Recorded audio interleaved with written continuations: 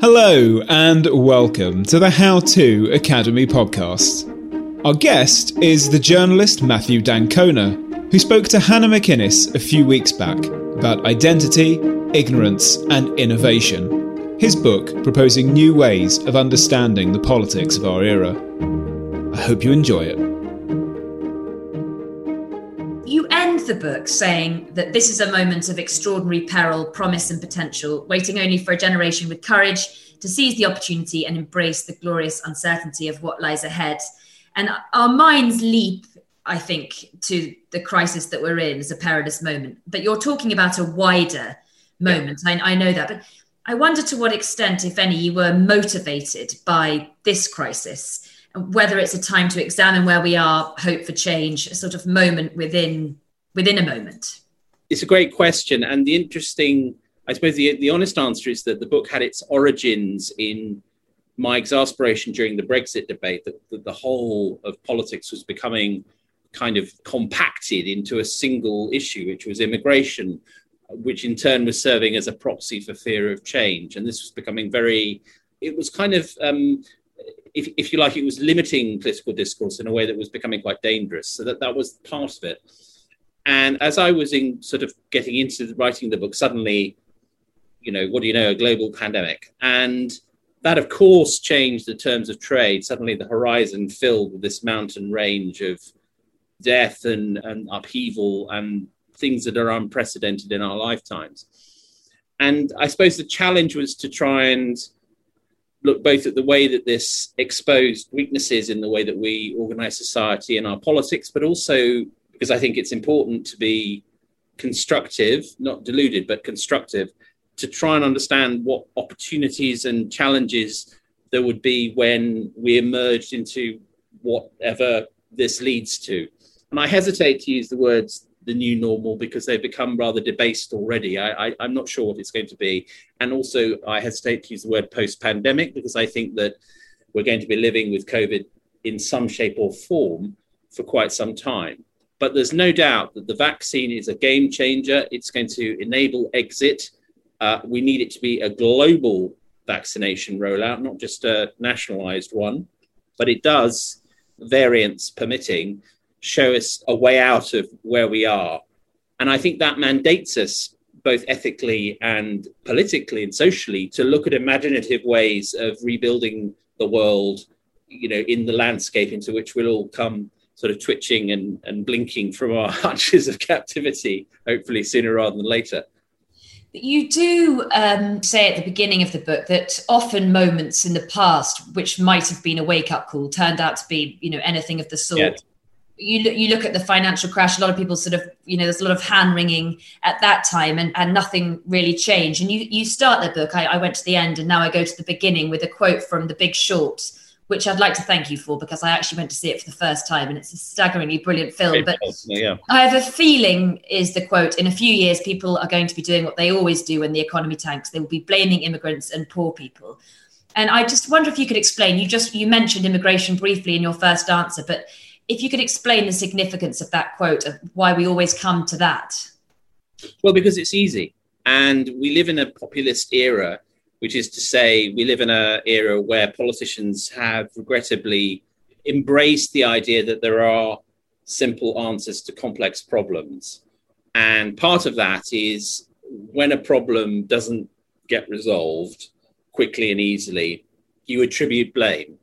And who is around to be blamed? And there are various groups of people. I mean, the liberal elite is always a good one, but as the Steve Carell character, Mark Baum, in The Big Short that you mentioned says, immigrants and poor people are easy targets. And I felt that during the whole experience of Brexit, that one of the most dispiriting things was that everything seemed to be loaded onto the backs of immigrants and their descendants, because actually what the population that people describe as immigrants is often people who are, the grandchildren of great-grandchildren in some cases of immigrants. And it strikes me as a dead end because, of course, every society needs to have sensible border management, I mean, that goes without saying. It's just part of statecraft. But there's a difference between that. There really is a difference of kind between sensible border management and this kind of weaponized approach we have now, where almost any problem is laid at the feet of an immigrant population and their descendants, whom we invited to this country to perform economic tasks that weren't being performed otherwise. And we need more than ever. Yeah. So it's a kind of a self-harming mentality, this. It's also an issue that really was resolved more than half a century ago, that Britain was going to have an economy that was heavily dependent upon migrant labour. And so the big pretense of Brexit was that somehow this had been forced upon the British people. Not at all. Every British person, through thousands of economic micro decisions, is part of this decision to live in which I personally like anyway, to live in a diverse society. And so there was that terrible sense that we'd reached a point where politics was only going to be about the attribution of blame. And, a recent example was Priti Patel mobilizing the Royal Navy to take on, the most enfeebled and sad people you could possibly imagine, wretchedly using shovels to row their way in dinghies to the shore across the channel. The idea that you need to use the might of the Royal Navy against these people seems to me to dramatize the problem completely. That's the bad stuff, because it's not really about practical government. It's about making a point, scoring a point, getting a hit on social media, getting headlines in the red tops and so on. This is not actually governance, and it doesn't really move it's not a way of dealing with the issue itself. And one of the running themes in the book is that populists are terrible at getting stuff done. They're great at campaigning, amazing at winning elections, and as we saw in 2016 with the Brexit referendum, great at winning referendums. But when it comes to actually doing stuff, they're not so good. And that's a real issue for complex societies that have hugely difficult challenges ahead in the 21st century. When we've looked at some of the challenges and some of the solutions, I'd like to come back to that thing about getting stuff done, return to that. But you want to move away. The point is to move away from immigration to these three other I's, the identity, ignorance, and innovation. But just before we come to those, and it's part of it, you say central to your beliefs and to the book really is to dismiss this idea. We often think that politics swings in a pendulum. So you have one extreme, then you react against that and you go to the other extreme. But you very much are of the belief that it's sequential. And I wonder if you could explain. No, absolutely. Well, I think, I was born in 1968 and turned 21 in 1989, from which you can deduce that I'm a child of the Cold War, literally. And I was brought up in a period when, to a certain extent, the pendulum did oscillate between left and right. But politics since 1989 and the fall of the Berlin Wall has been very different. It's been sequential in the sense that what really matters is not what's left or right, but what's next. So Tony Blair's great insight was to realize that what mattered was to be post-Thatcher rather than anti-Thatcher. And Obama realized that what mattered was not to be anti-Bush, but post-Bush. And even Trump, in his own sort of horrific, vulgarized and, ultimately racist way, understood as a showman, because he's an entertainer, he's not a businessman, that what mattered was to keep the plot running. And he understood that better than Hillary Clinton, who really wanted to restore a kind of centrist, corporate, democratic version of politics. Trump understood that what was needed was change of a sort, but something that moved the story on. And politics has become narrative in that sense. It is always about the next chapter. So to take a smaller example, the challenge facing Keir Starmer as leader of the Labour Party is it's not enough for him to be not Corbyn. It's not enough for him to be not Boris. He has to be post both of them. He has to make an offer to the British people that truly persuades them that he has an answer to the questions that they will be asking in late 2021 and 22 and beyond. And that's a complete change in the terms of trade. The politicians that succeed will be those who identify the very simple questions that voters are asking now and will be asking tomorrow, not what they want to go back to, not restorationism, but actually the vividly contemporary questions that face people in the now. In a sense, that's, of course, what informs your first chapter in a big book about identity politics, because rather than seeing it as something that will be a fad and disappear again, you're very much, as you say, one of the chapters, I think I've quoted this right, is it's here to stay, and that's a good thing. But before, perhaps you could define identity politics, because it's one of those things we talk about a lot, and I think often people talk about it without really understanding what the definition of it is.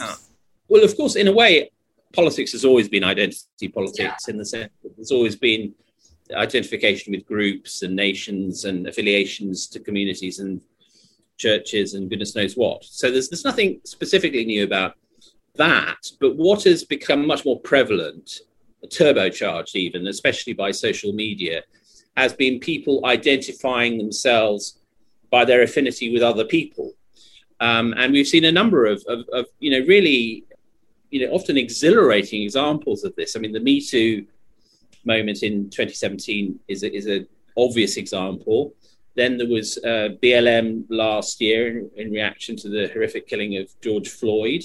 I think in some ways, although it's slightly different, I think Extinction Rebellion provided youth with a kind of digital and then on the streets meeting place to define themselves generationally outside of mainstream politics. And most recently, again, in response to a horror, the killing of Sarah Everard has led to an extraordinary upsurge of women sharing their experiences online and demanding action. And my general, obviously the book does not include Sarah Everard because it was published before the tragic events in her life. But I think it is yet another example of the way in which what we call identity politics can actually have a positive and constructive role, which is it's a reproach to the idea that the system is working. It enables, and this would not have been possible without 21st century digital technology, it enables people who are disaggregated all over the world to join together via hashtags or whatever means and say it is wrong to claim that there is a level playing field. It is incorrect to say that the system works. The system is rigged. Meritocracy is not working as you claim it is. The universal rights that should underpin liberal democracy are a very good idea, but they remain for many groups an idea, and we do not experience them, and we are not going away. And as someone who is to the core, if you like, a classical liberal, someone who believes profoundly in liberal democracy, I think it's incumbent upon me and people like me to take this on board. And I think it's the critique that identity politics offers of liberal democracy is one of the best chances liberal democracy has of surviving and thriving in a world that is in many respects hostile to it. So I embrace a lot of what it, not uncritically, I have differences with identity politics, but I think it's a big mistake of some progressives, some centrists, to dismiss identity politics as a fad or a blip or simply an upsurge of a disorganized outrage. It's much more important than that. It's much more cohesive than that. There's an intellectual coherence to it, and it is not going to go away. So we need to get its measure. We need to respect the views that it represents, and we need to find ways of incorporating the genuine and authentic lessons it has into the way we do politics. I mean, in a way, it's surprising. And again, I think you say this in the book that you of course, identity politics isn't new, as you've said. And, this one is new, the role of tech. You talk about the role of universities in making this a different form of identity politics. But also there's no doubt that it's on the rise, that it's sort of becoming very predominant force, as you've said. Given the amount of injustice that there's been for so long, you wonder, as you do, why actually it's taken so long to be such a dominant force. What's fueling it now that wasn't there before? I don't think the anger and the sense of injustice that it reflects is new at all. I've been rereading The Handmaid's Tale, which was published in 1985, and I think it's fascinating how the reemergence of The Handmaid's Tale as a television series and the sequel is now out, and the whole culture that there is around it is kind of a metaphor in that the outrage isn't new. It's just that it's been given a vector. So the Me Too story was not. It wasn't that it was new that men harass women at the workplace and use their power and their privilege. That's as old as humanity. What was new was the ability of women who were in that situation, in that predicament, to speak up, and also to feel the strength, the solidarity of speaking up together. And so I always think that, social media gets a often justified, bad rap. But in fact, without it, these movements would have been impossible. And, Harvey Weinstein is in prison today. Bill Cosby is in prison today because of these movements. And that's really important. Not enough has been done. To look at the other side, to the flip side, one of the disappointments so far has been that the Me Too upsurge of 2017 and 2018 has not been followed through by practical, gritty, granular change in human resources departments in companies and so on. And one of the cores of the book is for practical reform, measurable reform. And I think we are not there yet at all. I mean, perhaps that's because, as you go on to say, there's a lot of time wasted, arguing between various different groups. You talk about contemporary liberalism. You say it needs a thorough reboot and it hasn't reacted well to the modern condition. I know that you're exploring this a lot in the book, and I wonder, what is the right approach? How should contemporary liberalism engage with it, embrace it, and go forward with alongside identity politics? Well, engage with it, I think, is the key. And what my critique of identity politics is that it gets horribly sidetracked by a mostly fruitless discussion about who's allowed to speak about what. So it's a kind of like a points of order debate, like a kind of primary contest that who's allowed to talk about this subject and that subject. Now, of course, part of any citizen's job in a pluralist society is to listen. Listening is a forgotten art. So, I'm a 53-year-old white male. I can't speak on behalf of a young gay woman of color. I can't speak on behalf of her. That would be ridiculous. That would be a ridiculous claim. It would be preposterous. But I can and I should speak with her. And I think that the missing link in the identity politics argument is this argument that everyone should stay in their lane and only talk about the things that apply to them and their lived experience. And of course, part of any inquiry into any social problem, any social pathology, is finding out from the people who are at the heart of it what's going on. I'm a journalist. My primary tool is should be curiosity and the capacity to listen. So that's unchanged.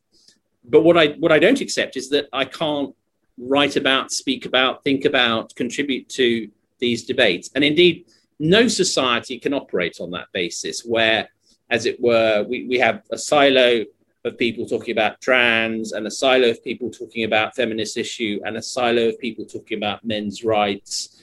This would be a disaster. This would be a disastrous, stockaded view of the world, and it's not going to happen. And it doesn't help those who are involved in the social justice movements that are, prevalent in the identity politics world to get so hung up on the questions of speech and who can talk about what. It's an interesting fact that almost every progressive movement up to now has been radically in favor of free expression. So if you go back to Frederick Douglass, the great abolitionist, W.B. Du Bois, the great writer on Black rights, Martin Luther King, John Lewis, congressman who died not so long ago, Obama, they've all been, very, very much in favor of free expression as key to giving the disenfranchised the ability to speak up. This is the first time, in living memory, certainly, where you've had a progressive movement that has really not valued free speech as a core liberty. And I think that's dangerous. I mean, you go back to the 60s and the Berkeley free speech movement, and you see that all hitherto existing progressive movements have taken free speech very, very seriously, and rightly so. Not to say I'm a free speech absolutist. I'm not. I believe in obeying the law.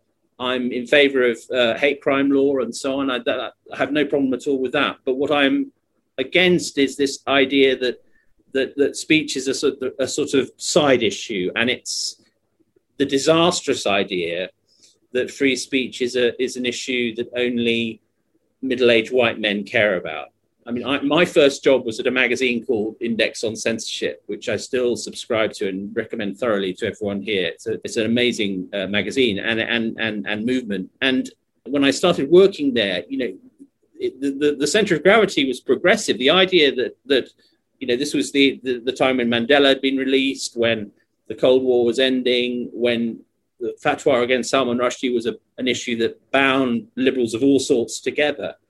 If you were on the side of human progress, you were on the side of the right to speak. And that's been lost. And I think it's a potentially very dangerous loss. And just to conclude the thought, the really dangerous reason is that you can't always be sure that the people taking the decisions to suppress speech will be the people who think like you.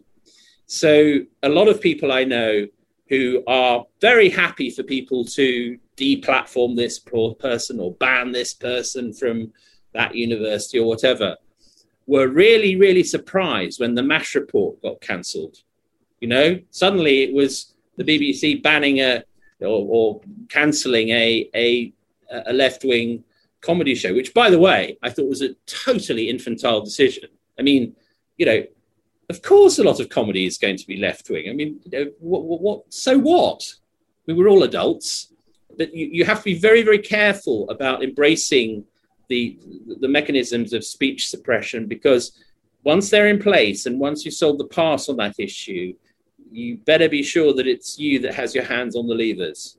I mean, it's incredibly complicated, more complicated than I think I imagine the issue of free speech has ever been. I mean, it's on the one hand, you quote Jonathan Rauch, if I pronounced that right, in the book, who writes so persuasively about what you're saying. Of course, the answer to bias and prejudice is, to have pluralism. And it's not, if you drive something underground, then you have the idea that, it's almost that the job is done. If you drive a debate underground and you shut it down, then, how can you move forward?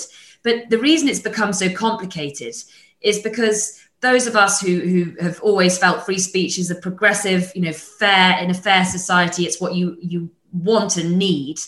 It's now become associated with a very often the far right and deeply uncomfortable moment. Absolutely. So it's become very tricky. And I wonder, how do we restore that balance? Because free speech as a word has been sort of co-opted, it feels. I think the way to look at it is this, which is, you're right, that a lot of the speech that hides behind the free speech defense is actually the kind of speech that any civilized society would shut down. For example, it's the law in this country that you can't incite racial harassment, or racial violence. I mean, it's the law that if you commit a crime that's compounded by prejudice, you will be punished more severely. These are not difficult concepts. I personally had no problem with Trump being taken off Twitter, because it seemed to me that at that point he was breaching the very clear rules set down by the Supreme Court in, I think, Brandenburg, the ruling Brandenburg, that, inciting imminent violence is reasonable grounds for censorship and overrules the First Amendment. So I'm not an absolutist on free speech at all. I think it's more a question of where does your predisposition lie? Collectively, your predisposition should lie in favor of free speech.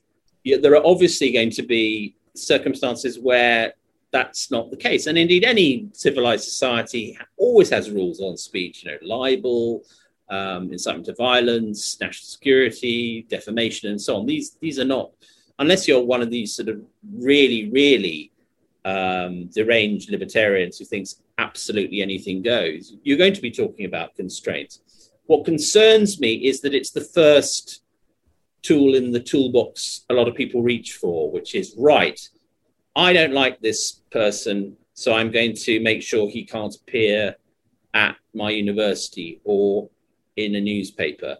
That may, by the way, turn out to be the right decision.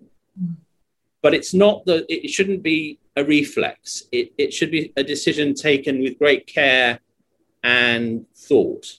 And that's all I'm asking for. Yeah. I'm not asking for a kind of, an anarchic situation. And you're absolutely right that the rise of the far right, the continuing existence of the far right has posed enormous problems, in this respect.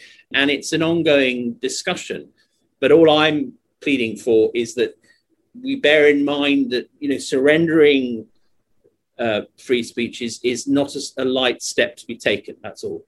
Yeah, I think it's a really interesting subject matter that, quite frankly, we could have done this evening in 3 sections and definitely devoted an hour at least to free speech. And you say, multiplicity, which I think is the most important point, is the essence of modern life. And it's your point about curiosity. And all of those mean that we need to be able to hear a variety of opinions in order to kind of make decisions and make judgments. But I'm going to move on to ignorance, which is which is really important. And the younger generation, I think you're talking mainly about people in their late teens and early 20s. Yes. Who you describe as hugely brilliant, but ignorant. And ignorant is obviously a strong word, and even more so when the fact is clear that you're very, very empathetic with those that you describe as ignorant.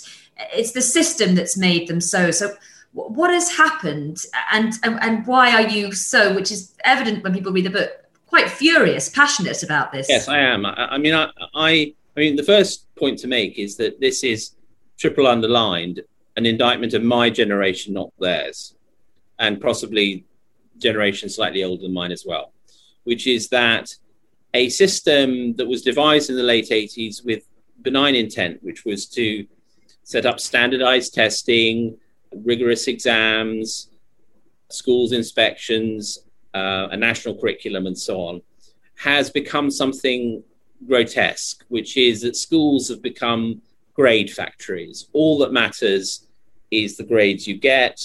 You are increasingly just encouraged to regurgitate information rather than, absorb knowledge. Still less pursue wisdom. Pupils have less and less time to look at other things. One of the words I loathe in curriculum language is enrichment.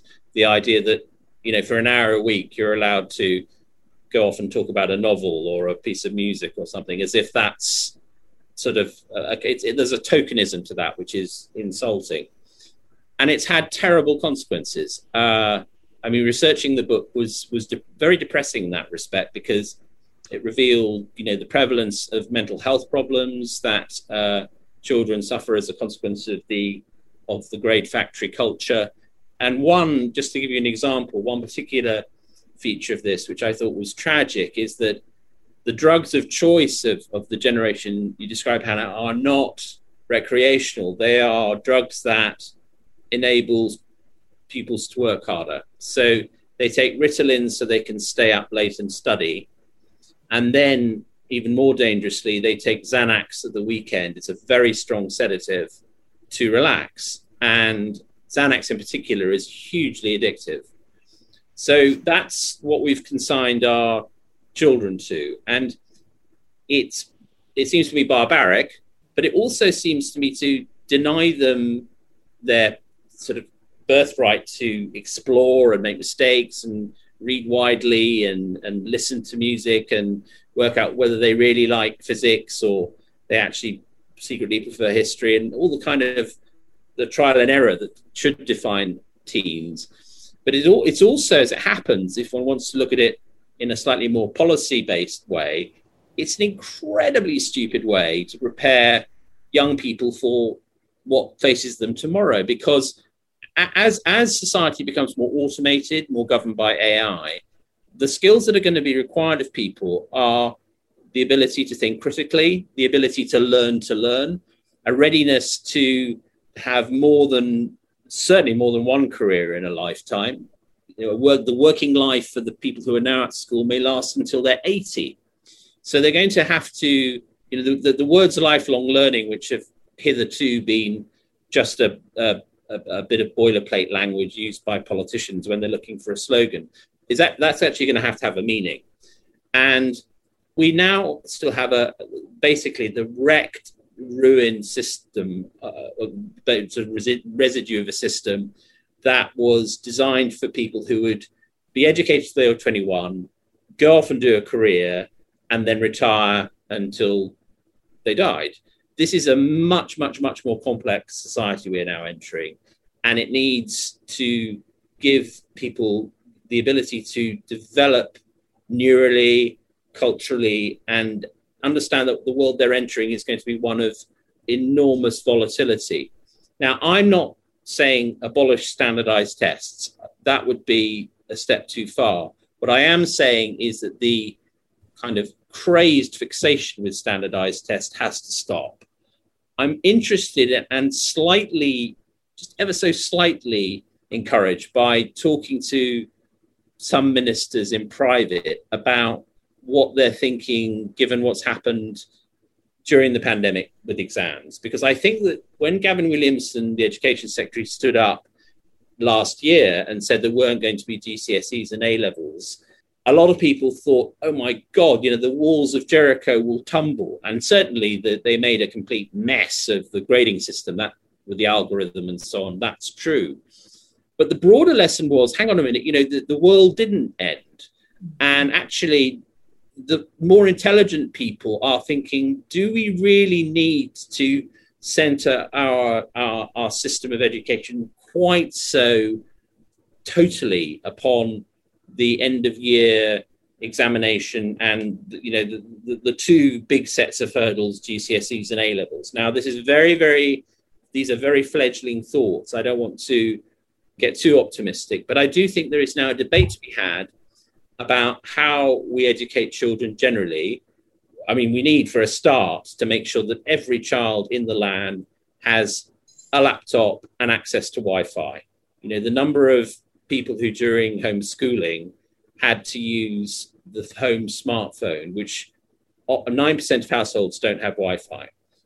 A pay-as-you-go smartphone costs £37 a day to operate if you're homeschooling. So that essentially created a massive inequality. I think that, one of the first priorities as we exit this phase of the pandemic should be to find out how we get every single people in the land to have a laptop and install Wi-Fi in their homes. The cost, as against the kind of money we've been spending in the last year, is nugatory and could easily be paid by a windfall tax on big tech or a small levy on every handset. This is the kind of way we need to be thinking. We need children who are able to understand digital literacy, who are able to think critically, who are not just obsessed by pen and pencil tests that were devised in the late 80s. It's a very long time ago.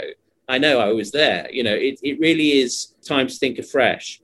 And we owe it, to the point about that you started with. I feel, that if I can do anything to encourage that, I will, because it is deeply sad to see, and they're such a terrific generation. I mean, the way that they're characterized as snowflakes is quite deplorable. They actually face a much tougher set of circumstances, certainly than I did. So I think this is a matter of urgency. And it sounds like this is one area from your conversations and generally from what you're saying, that this is an area where, for all the tragedy of the pandemic, we might be able to, this might be usher in a moment of change on that front. But yeah. I'm interested, digitally, it's very complicated again, isn't it? Because they are, as you worry, ill-equipped for the digital world, which there is no option for us all to inhabit. But you do go on to describe what you call the digital instant. And one wonders how anyone can be ready for a world like that, which essentially, and you have extraordinary statistics, you've spoken to neuroscientists, the digital world fuels, in a way, ignorance or stifles curiosity in a sense. Yes, I mean, I call it the digital instant because I think that the technological revolution that we've been through in the last 20 years has completely changed our relationship, not just with technology and words and images, but also with time, because we are in the devices that we still rather ludicrously call phones. We have a portal to absolutely everything. And particularly young people are bombarded and to some extent trapped by the sheer number of stimuli that are coming their way all the time. The number of likes they've got on the Instagram page, number of emails they're receiving from their teachers or their counselors or their parents or their doctors, or news about some party, or it's everything. It's the sort of concept of a digital detox seems to me to be crazy, because it is almost impossible to live a normal life nowadays without access to the information that comes through that single portal.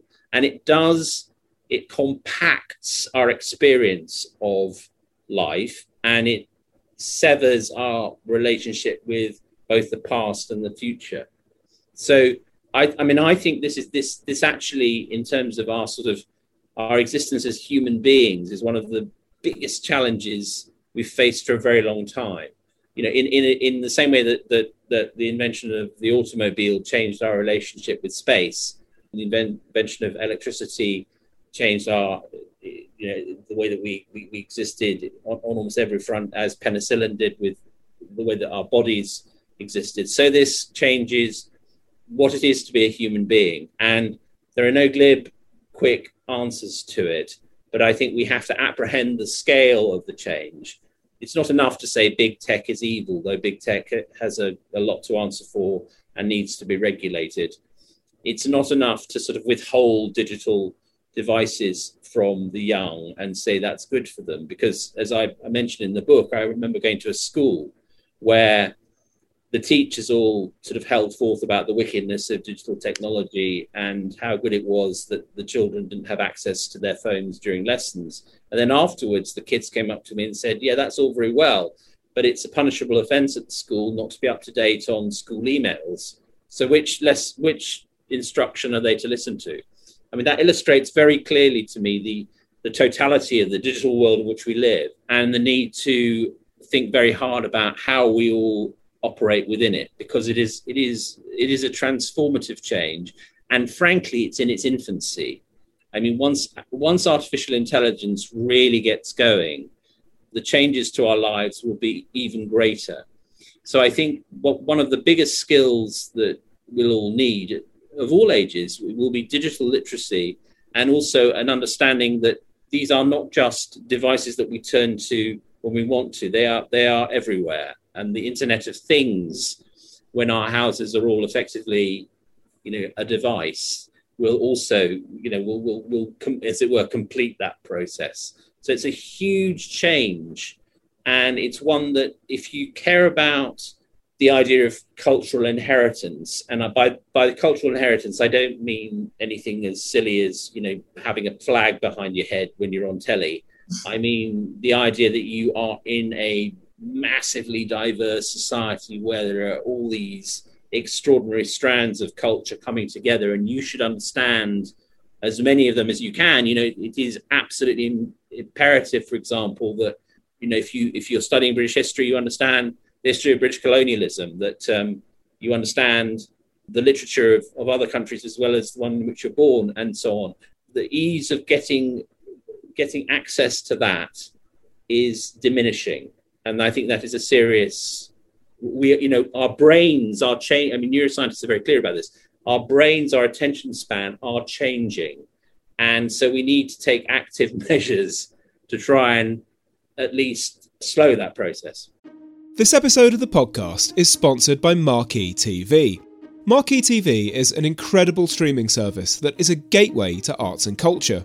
With my subscription, I've enjoyed watching some of the Royal Shakespeare Company's most acclaimed productions of recent years, including David Tennant in Richard II and Simon Russell Beale in The Tempest. I've seen multiple productions of The Ring Cycle and Thelonious Monk playing in Brussels in 1963. I've watched Alice in Wonderland at the Royal Opera House and Giselle at La Scala. Marquee TV really is the most accessible way into culture I've ever encountered, and a treasure trove for any arts lover. You can try it for 3 months for just 99p. Yep, 3 months for 99p with the code HOWTO. Just visit marquee.tv and use the promo code HOWTO to dive into the world of the arts like never before. I think, it's really important, very significant fact that you said the word change a number of times. And to me, a big takeaway from the book was to try and move away from a natural instinct to feel a bit of a shudder at the thought of change.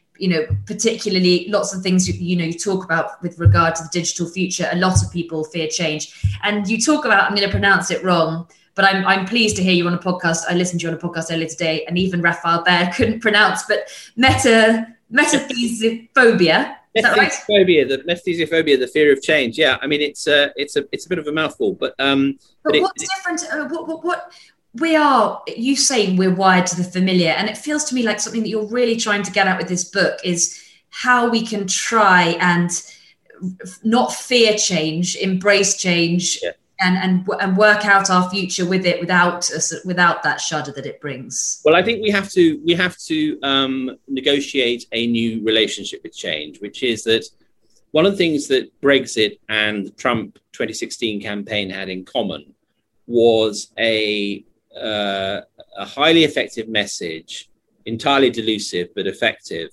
that you could somehow reverse change. Take back control, said the Brexiteers. Make America great again. And it was this idea that there were easy steps that would reverse change. Trump made a great deal of how he would reopen Pennsylvania steel mills and coal mines and so on. This was not only complete nonsense, but also hugely cruel, because the forces of change that have caused those facilities to close are not going to be reversed. And, Brexit, whatever you think of it, is not going to change the fact that any developed, complex society such as ours is hugely interdependent with the rest of the world. So you can control a certain amount, but the fact remains that if you are dependent, as we are more than ever during the pandemic, upon global supply chains, you're not totally in control of anything. No one is. What you have to do is work out how to apprehend that change and to respond intelligently to it.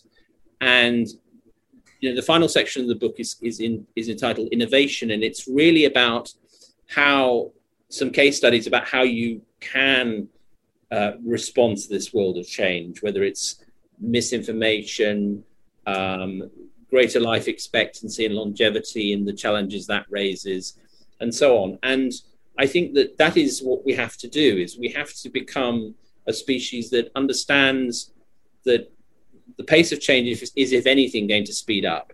That's almost etched into the technological runes, really. And so as human beings, we need to be armor-plated and able to cope with it. And that is, again, a big transition in what it means to be human. But this is where we return to the theme of populism. Populism does not cope well with the subtleties of that. People who live in changing societies respond reflexively to politicians who say, we can turn the clock back, we can take you back to where you were before the thing you don't like. But they never can. Governments don't have that kind of power. And oftentimes, people don't actually want to go back to the way things were before. What they want is all the benefits of change, but none of the unsettling bits.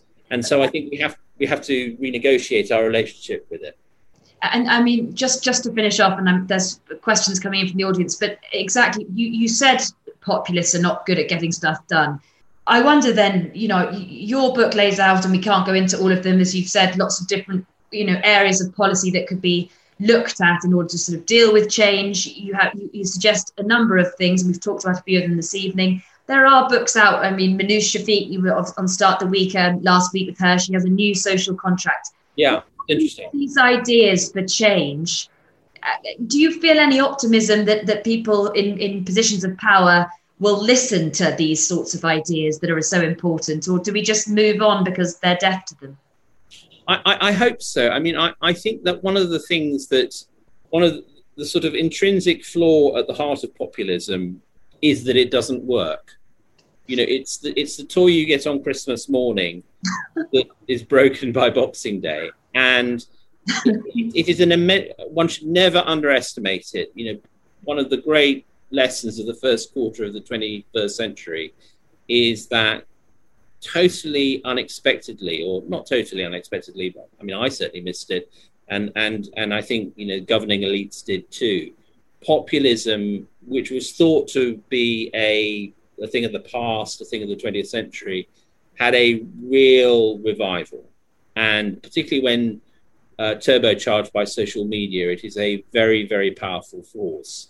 So, you know, to take the American election, yes, I mean, Biden won, and, you know, thank goodness for that. But my goodness, you know, in spite of the most spectacularly bad performance in the pandemic and urging Americans to inject themselves with bleach, Trump, you know, won more than 75 million votes.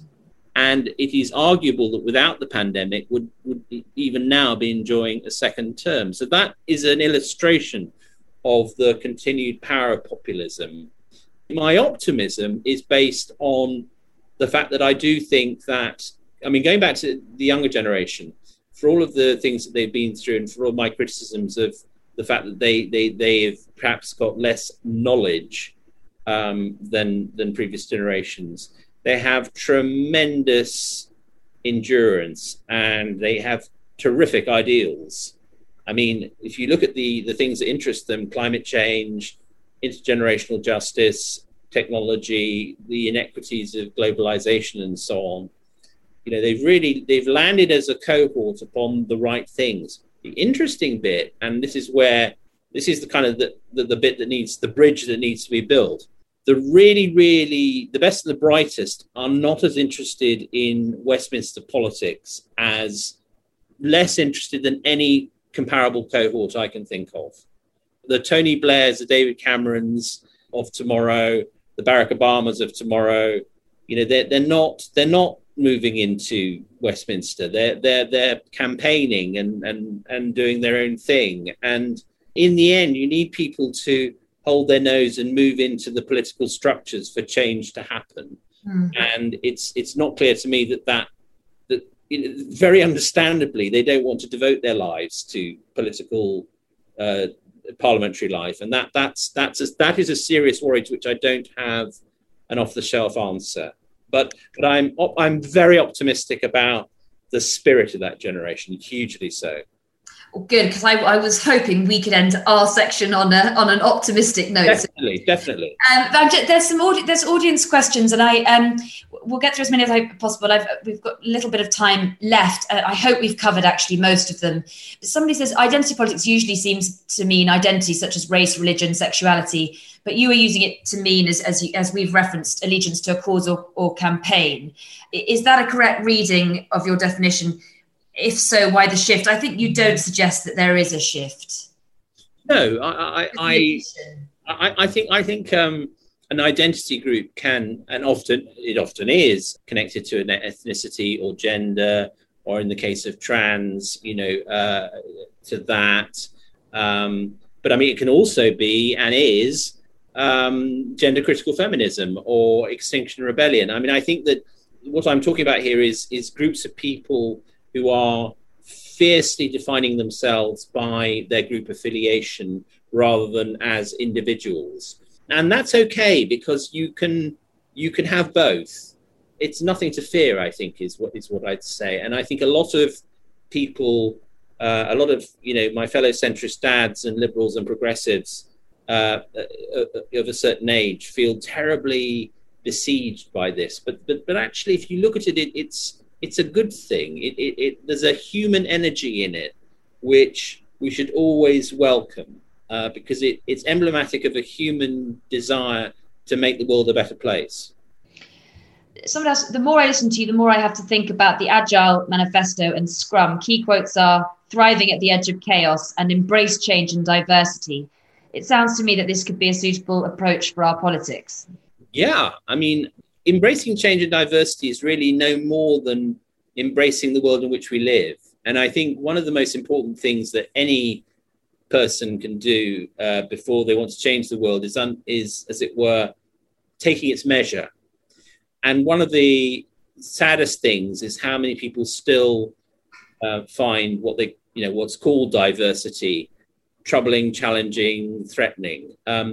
It's been with us for a very long time, actually. The atavisms that have been awoken are real, but increasingly, and the more mobile we become in every sense of the word as citizens of the planet, the more diversity there's going to be. And actually, we thrive on it commercially, culturally, and dare one say spiritually. I mean, I think that it's nothing. It really is nothing to fear. Of course, it involves negotiations, and every pluralist society ever has engaged in those negotiations, and they have stalled a bit for reasons we discussed earlier.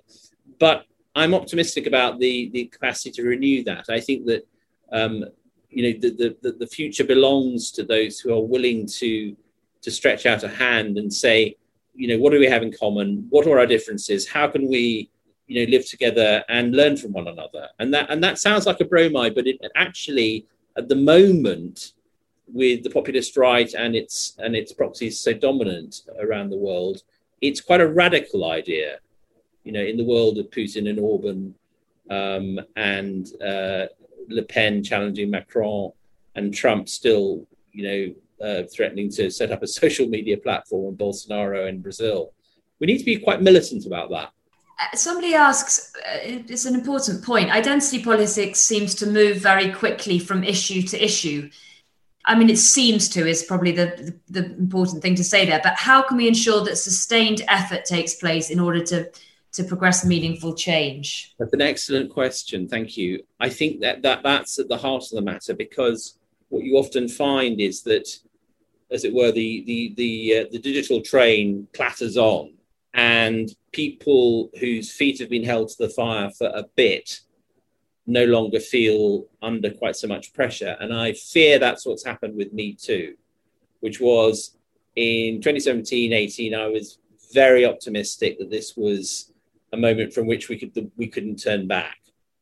I'm now less certain about that, because I do notice that that the representation of women at the apex and middle management companies is not improving fast enough. But also, to get down to the nitty gritty, it's depressing how few companies and employers have changed even their basic human resources department rules around this. I mean, that's 101 stuff. It's 2021 now. It's nearly 4 years since Me Too, happened. This should already have happened. And I think on that front, I also would call out politicians for not having done enough.